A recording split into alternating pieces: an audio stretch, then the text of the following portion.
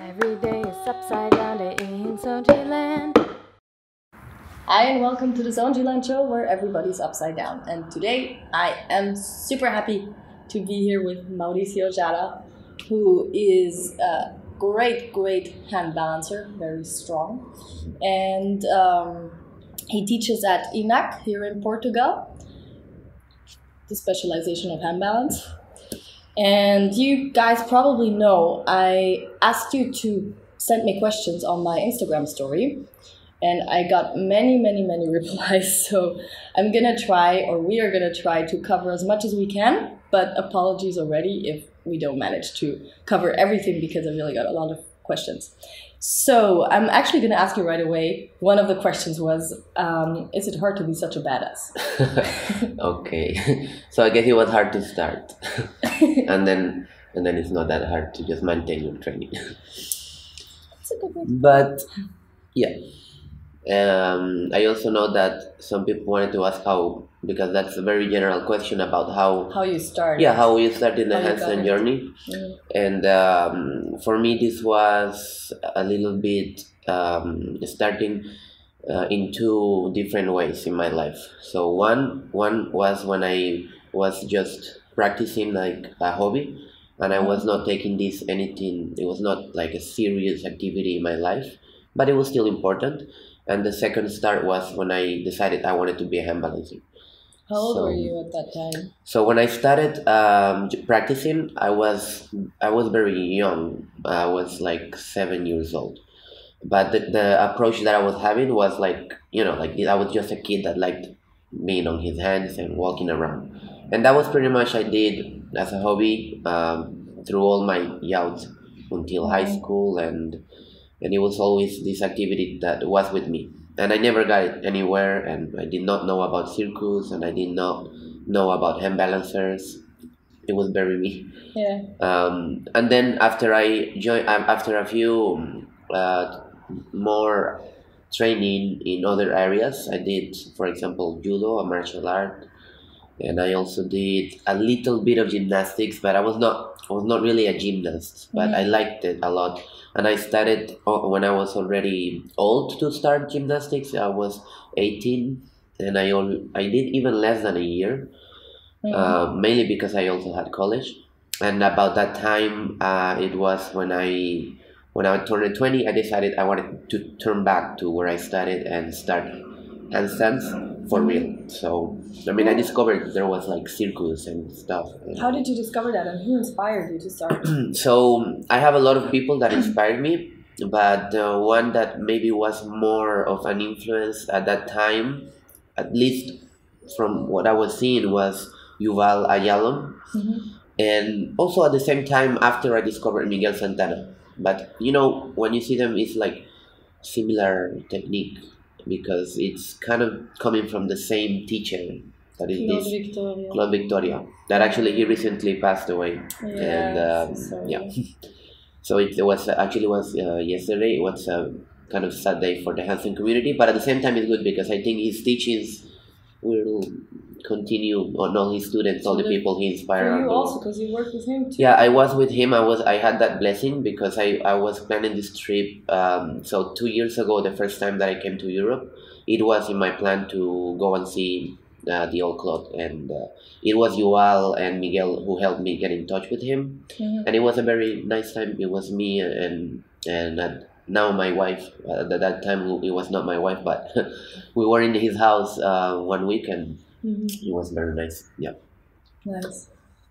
So, how did you make the transition then to teaching at INAC? Because you weren't in circus at all, right? Yeah, no. I mean, when I first started training handstands when I was 20, as I said, because I already had a little experience, so I could hold a handstand, obviously, and but my approach for so many years was obviously not directed by anyone that knew about this. So I had like a lot of banana shape. My flexibility was really bad, and yeah, so what I did was like trying to go back to basics because I was already 20, going back to basics, trying to fix my body in the ways that I knew that was going to get a more efficient practice. Mm-hmm. So yeah, I had that advantage that I was already comfortable in my hands. I could not do one arm. I could not do any really high level skill when I started, but I did not have to go through all this process to prepare my wrist or to prepare my body because Yeah. I did that before. And I wanted to join circus school or to have a teacher, but at the moment there was no one in Costa Rica where I lived. Mm-hmm. And but I was always involved in the world of teaching because I was working in a gym where they were teaching gymnastics, and I was always like assistant, and then they gave me one group, and so I was always Mm-hmm. involved in the teaching world. It was something I enjoyed. I was Mm-hmm. teaching also. At the beginning it was more like kids, and then I was getting groups from different ages, but normally it was actually more people, young people that wanted to do gymnastics, and a few of them were gymnasts. Yeah. Or in the information. So this transition came mainly because when the same years that I traveled 2 years ago to train with Claude and to meet with other hand balancers such as Yuval and other people I wanted to meet. It was 3 months just wandering around touring Europe Mm-hmm. and training. It was hard to train though because when you're traveling, you already know that it's Yeah. very hard to train. It's horrible. Yeah, so that was the first contact I had also with INAC because Amanda, my wife, she wanted to get in this school. Mm-hmm. And in this moment, I was still deciding whether if I wanted to get in school. And after this trip, I realized like I was already a hand balancer. Yeah. And Claude told me that like, what would you do in a school? And it's not that I cannot learn in the school, but really I was already too much into this world, Mm-hmm. and I had already my own training. So I spoke with the guys in INAC, but she stayed there. I came back, and after, well, they offered me to work with them, and I was Mm-hmm. very happy to get it.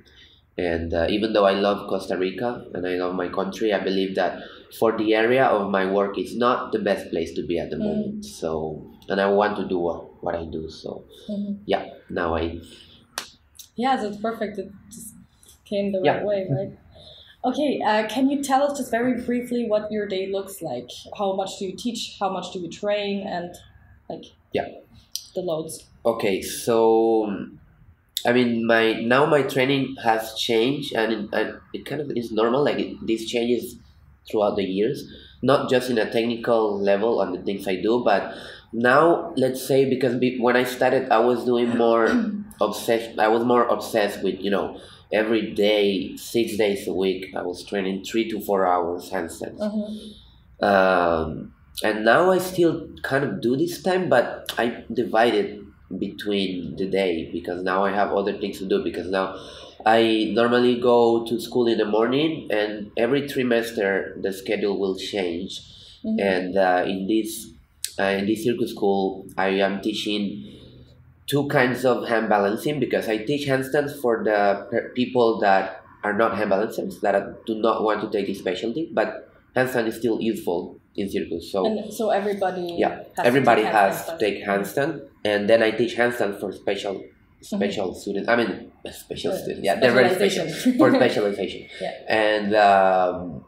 And so it's different objectives, different goals. Yeah. And to make my training fit, I just adapt to the schedule. So in my free times, sometimes I will train 1 hour at the start of the day, 1 hour and a half, and then another 1 hour and a half at the end. Mm-hmm. And when I have the time, I train 3 hours. And because the school is open until 9 p.m. and from 5:30 they're already over, I can stay until 9 training. Okay. But yeah, a lot of times I'm very tired because teaching also gets you very tired. Yeah. But that's how I manage now. I'm like, and it also depends. For example, these last weeks I was performing a lot. Yeah. So I was not really training, but it was a different kind of training because it was the first time when I was doing. I've done a lot of performance before, but it was the first time I was doing so many performance in such a short time. Day, right? Yeah, I was doing 3 per day, like 2 weeks in a row, and it was Yeah. crazy. And 7 days a week? No, 1 day. no, rest. we had 1 day. Yeah, yeah, you need, Yeah. you need 1 day rest.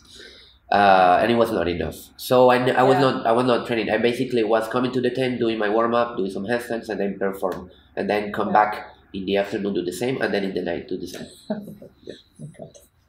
Yeah. So people were asking specifically because you are very good at strength-related skills, what your strength training looks like. Okay. Again, because I believe that my body was more built to strength moves when I started, mainly because what I did before, and because I did so many mistakes that my body got strong, or that's a way of putting it. You mean like because when you started, Yeah, you when I were just started, working inefficiently? I was not being the best efficient, and I'm not recommending people to not be efficient, because then I don't want that to.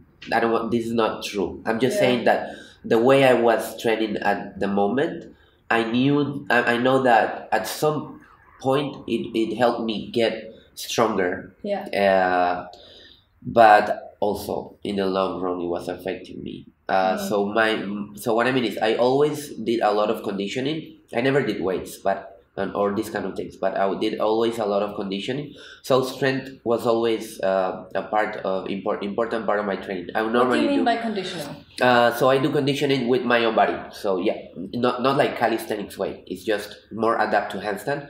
But I would do always like end up with sets of handstand push-ups. I will do a little work in the bar, not a lot, but just a little every day. And all these that are essentially for your core.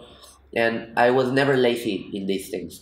So I never specifically trained for skills, sometimes like planche. Like I would just after try, and my body was already strong enough to actually get close and then to get the skill.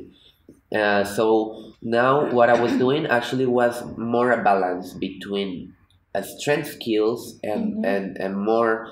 I mean, these strength skills would not be my priority, but they would still be something I was working on, rather than just simply because you spend so much time training that you kind of get bored if you just do the same. Or at least that's the what was happening for me. So I was obviously more focused in things that were getting me at the beginning, like getting the one arm, and even less than that, just getting a good range of motion and flexibility to open up my shoulders and my splits that were terrible. And but I never left this, the strength conditioning exercise for handstands. Yeah.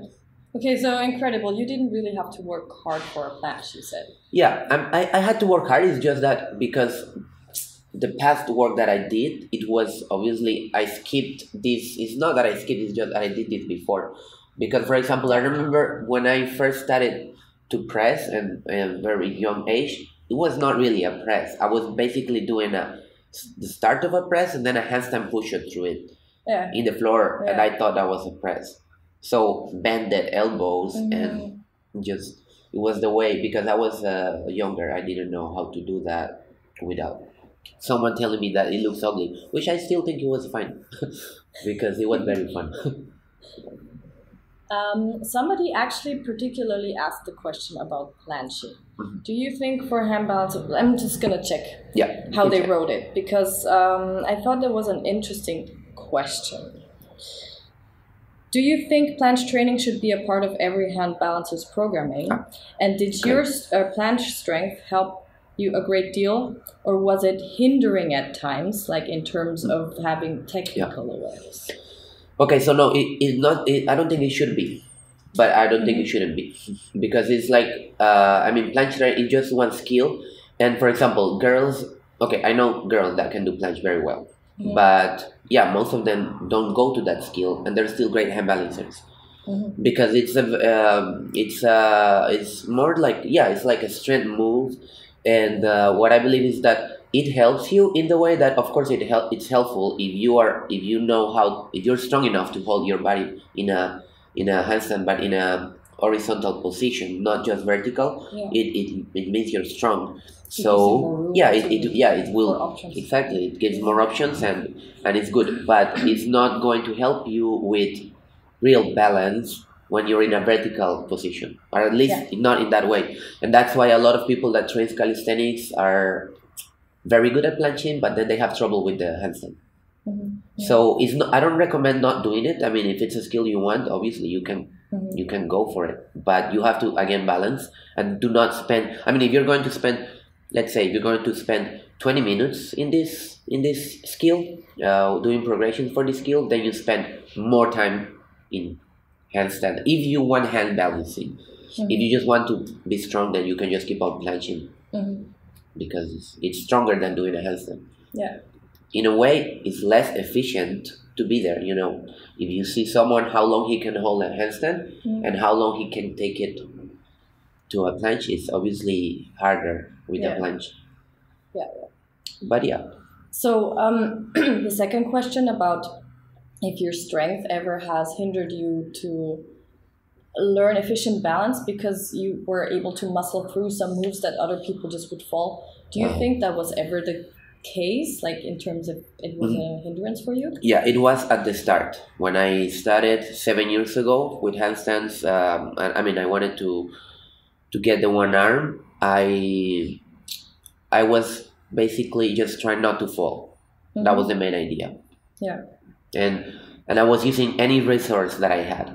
Yeah. It was the same thing that we were discussing yesterday when they were also asking me about the approach to do one arm press and one arm lower into croc that are kind of different, very different skills. And it was the same. I remember the first time I did the lowering from one arm to croc, I was not doing it. I was falling towards it because I was like fighting on my balance, and then I end up like in a b-boy move. Yeah. And it's because maybe at the very beginning, my most early stages when I decided to be hand balancer, I was using strength more than to catch on my balance. Yeah. But then when I started seeing technique, I started seeing more the work of these other people and the way it looked. I realized that I needed to attack more and again step backs, and I was doing more holds only and not taking the arm off and getting a most efficient line. Not because it was looking pretty, simply because it was feeling better in my body. So I don't think it was bad also to, because it's good sometimes to just try not to fall. In my case, after a while, I know that it was technique at the end what saved me, and it was flexibility what saved me. It was not strength, because out of strength, it's kind of you cannot go that far to other skills that I really wanted to have.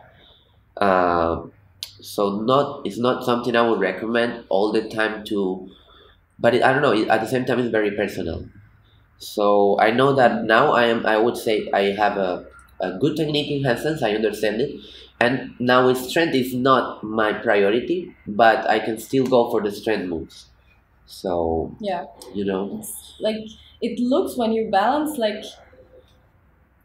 For you, it's more like play. All the strength moves that are like a huge thing for everybody else, for you can use them to play now and to like jump on tables and stuff like that. It's some of part of the vocabulary that I go for when I want to train and I feel inspired to try new things. But it's also something that I don't know that. It was after when I realized that some of the moves were going to come easier for me and others were not going to come that easy. As I told you before, one arm press did not come easy for me, but in the long run it came easier. Because then even though it took me a long time to get there, then it did, after I got it did not took me, for example, that long to get it from the floor, sitting on the ground.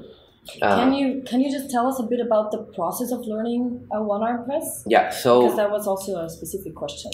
Okay, so for this one, I'm not doing a lot of the things. It's kind of the same exercise that a lot of people use. I was using at the beginning. I was doing things like just holding myself in one L sit in one arm, and I couldn't do it. So then I had to get a rope and get it in a position where it could help me just to lift and stay there. And I was doing this a lot of times. A lot of during my training, at the end of my training, these kind of things. When I was kind of feeling comfortable, I realized that it was different learning how to hold than actually going down or even press. So I was using also weights. That is very common approach. And so you grab some weights, a counterweight, and you lower it down. And I did a lot of specific flexibility that, sometimes when you feel the muscles you're using and you know the range you need, then you attack this with, after, I always the pancake, I needed a lot more flexibility, more compression, and and it's something that even though it was taking longer than you want, I realized that was very normal in any skill you want. So the way you can approach this is different, but it's also, if you look for the people that are doing progressions, they're kind of always the same. I was using bands. The problem with me is kind of, I don't use one thing. I try everything and then I get what feels good for me. And I believe that's the same thing that I try to do with my students. Like, I will introduce some techniques, and I mean, not techniques, but some approach to the skill they want or what we want to have, but I let them also decide if it works for them or not. I believe, again, some things it's better just to do it this way, but I'm a little bit more open because we all have different bodies, and I think we cannot have the same approach to the same person, even if it's the same skill. So that's also why it's confusing sometimes, the people asking me about these kind of skills, and it's not, I don't want to help, but simply they don't give me enough information. Like, I don't know the person, I don't know how to help you.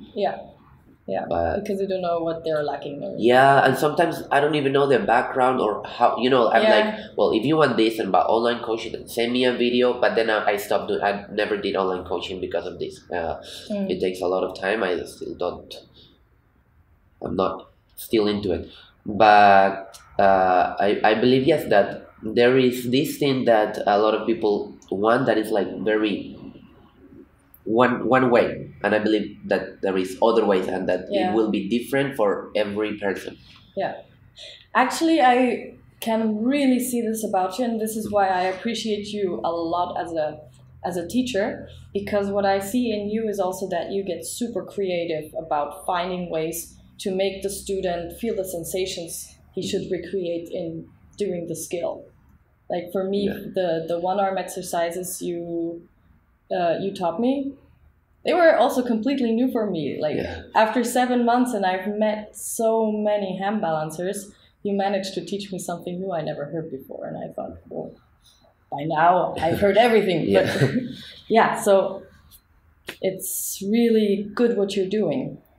I'm gonna check another question that I found really interesting. Speaking of your teaching, somebody was asking about the best tips for advanced hand balancers, and also the most common mistakes that you see in higher levels, but maybe also other levels. So these mistakes thing, because it's I find this question that it's kind of big, because mistakes are a lot, and actually mistakes they have to happen. But again, I will say, as we were discussing yesterday, more general mistakes, and that would be maybe something different than the question they're asking, but it's still something that I believe is important to notice, is that advanced practitioners normally have one problem that I had also, that it's when they are so obsessed about what they want, and they get one skill and get obsessed with this skill in their training, and then they forget the rest. So for example, let's say that you want this certain skill that is hard to get, but it's not working this day, and your body is telling you to stop this day, but you don't stop, and you continue, and then you're feeling pain, and then you feel you're bad doing this day, and you lost the day. And I believe that it's very good to get obsessed with the skill, but in your training you cannot, some days it's not going to be good, and it's fine. So you do your progression, and then you leave it. You do your conditioning specific for this, or you do the stretching you need for this, and then you leave it. So that's one of the mistakes that I believe that I did also, because I remember going to my house and feeling like, oh, I just wasted one day. doing this, you know. So I believe it's always good to have it's not for everyone to be very structured, but if you don't want to be very structured in your training, at least to maintain the basic things that you know that they have to happen. Because, for example, even though the way I train has changed a lot, the foundation remains.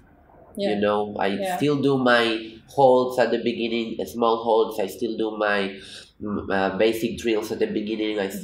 So some of these basics remain, and I think this is important rather than jumping to a skill. That's what I believe. And the second thing that I believe it's, I don't know, a mistake, but it's just something bad for people. It's when you compare a lot to what you see in other people in social media, because you see now there is a lot of great, incredible hand balancers. But comparing in the way of using someone as inspiration is very good, and that's necessary.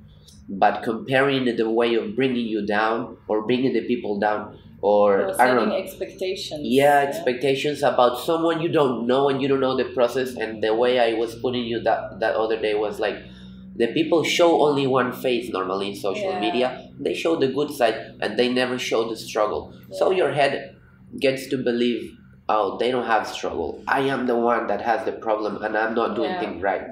And it's not the case. Normally, I mean, everyone, you're not born working on your head. Everyone had to learn. And it's true. Some people will learn faster for other reasons, but you cannot really consider who is better or not, because you will have to consider how long they train, how did they have a background, or they had a teacher, or their bodies were more likely to get flexible or strong fast, or they were starting very old or young. So it's so many factors, and I believe people just get too crazy about these things. Like, because I know this because of the questions they ask sometimes that are not very important questions. Like they ask always, what is your height? How much you weigh? And sometimes I ask for, but then I'm like, why are they asking this for me? And then I'm like, because they're not focusing on the skill. They're just focusing on you. Like, oh, he can do this because he's small guy, or he can do this but he's tall, so he's you know. And it's like, I admire a lot of the people, but I'm not going to get myself in a place where I look just to what people do and I feel bad about not being able to, or me feeling good because I can do things other can't. And this is something that I believe it happens a lot in this, especially in this environment of social media. So I believe it's good to compare if you want to use someone's inspiration, but it's not good to go to this place where you're just subject of this kind of comparison. It's one of big mistake. I also found very interesting what you said the other day, that different people have different strengths, and for some people it just makes sense, or basically for everybody it makes sense to follow where they get better easily. Like, for example, if somebody's prone to be more flexible, follow that. Follow that path and discover these, and it's okay if you don't get a lot of strength moves that maybe they will come out, maybe not. Like, you don't always have to fight for the thing that is super hard for you. I mean, it's good. It's because this is what I normally do. For example, me, because flexibility was my main problem.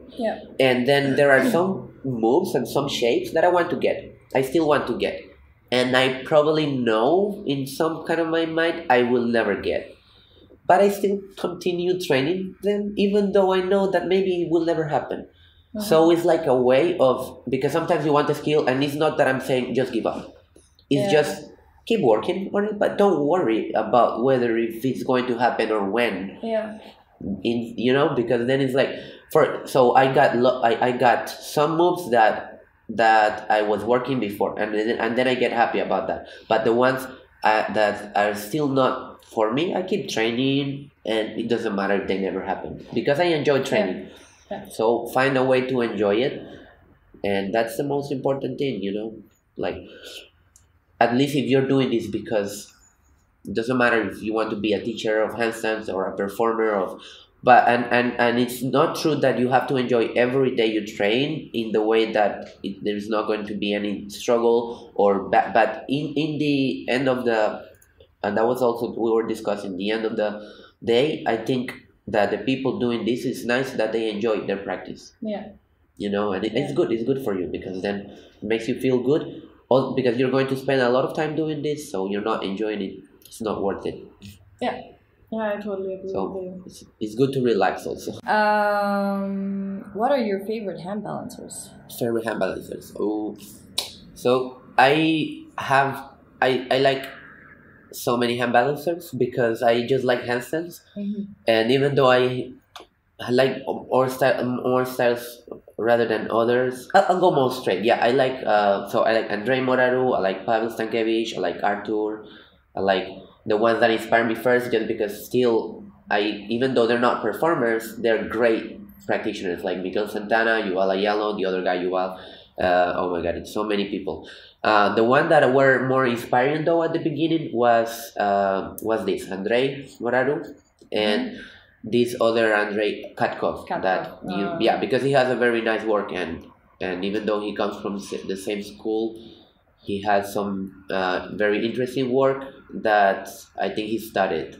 And and that was one of the guys I was looking forward more in the beginning as a performer and the skills he was doing on stage. But people inspiring me is a lot. The list is longer. Yeah. And it just keeps getting longer because I still know new hand balancers. Yeah. I'll put this off. Yeah. Okay, I will ask you one last question. What are your plans for the future for yourself? Well, I'm for the moment I'm very happy where I am in this school because it's a very nice place to be, environment, and it also gets my artistic side that was sleeping. It's awakened now a little more, simply because I'm in an environment where it helps me to develop more. This even though I'm teaching, I still have the chance to perform, and I have my training, and I am learning a lot things. Like I'm now doing hand to hand, which for me was like a big challenge. It's still a big challenge. Yeah. I'm learning other stuff that is related to handstands and balancing on my head. I started doing even like Washington trapeze a little. So anyway, my plan is I think I will remain in Portugal as a base. From here, I'm also trying to get more involved because I did a lot of teaching in Costa Rica, but I never got to teach in other parts. Yeah. Because I was also focused in training. I had only these few students, and then the workshops I was doing was for people that was not really into handstands a lot. So I was working a lot of beginners, and I had very few opportunities to teach more intermediate, and I do this now in the school, which is nice because now I have people that want to do handstands, so I can see the way I teach and what we do more in the future, because these people I see every day is not people that come one day and go. Yeah. So that's the amazing thing now of being in this school. That you can really work with people for a very long period of time, and it's not online, and it's more personal. Yeah. So my plan is I think I remain here for the moment, and then and then I will try to also leave my when I have my free time to teach a lot more. Organize maybe more workshops and I wanted to in vacations maybe come back to Costa Rica for a while because maybe host a retreat in Costa Rica. Maybe host a retreat. I mean, Costa Rica is beautiful, so yeah. It's nice. Great. Yeah, that sounds super good. And I can only recommend, if you get the chance, if Mao travels and you get the chance to attend a workshop, please do so. Because he is really an exceptional teacher. Not only is he an exceptional hand balancer and performer, but he's really, really good at teaching, and he finds ways to, like I already said, to put you where you need to be and to make you feel the sensations you need to feel, because that's what it's all about in the end when you learn to hand balance, right? Yeah. It's to find a balance, because balance cannot be taught. That's also something you said. Yeah. So thank you so much for being on the show, and I'll put your links down below, Instagram and Facebook, and remember that the world is your playground, so just go ahead and do whatever you love. Thank you so much for watching, and I'll see you next Monday on the Sound July Show.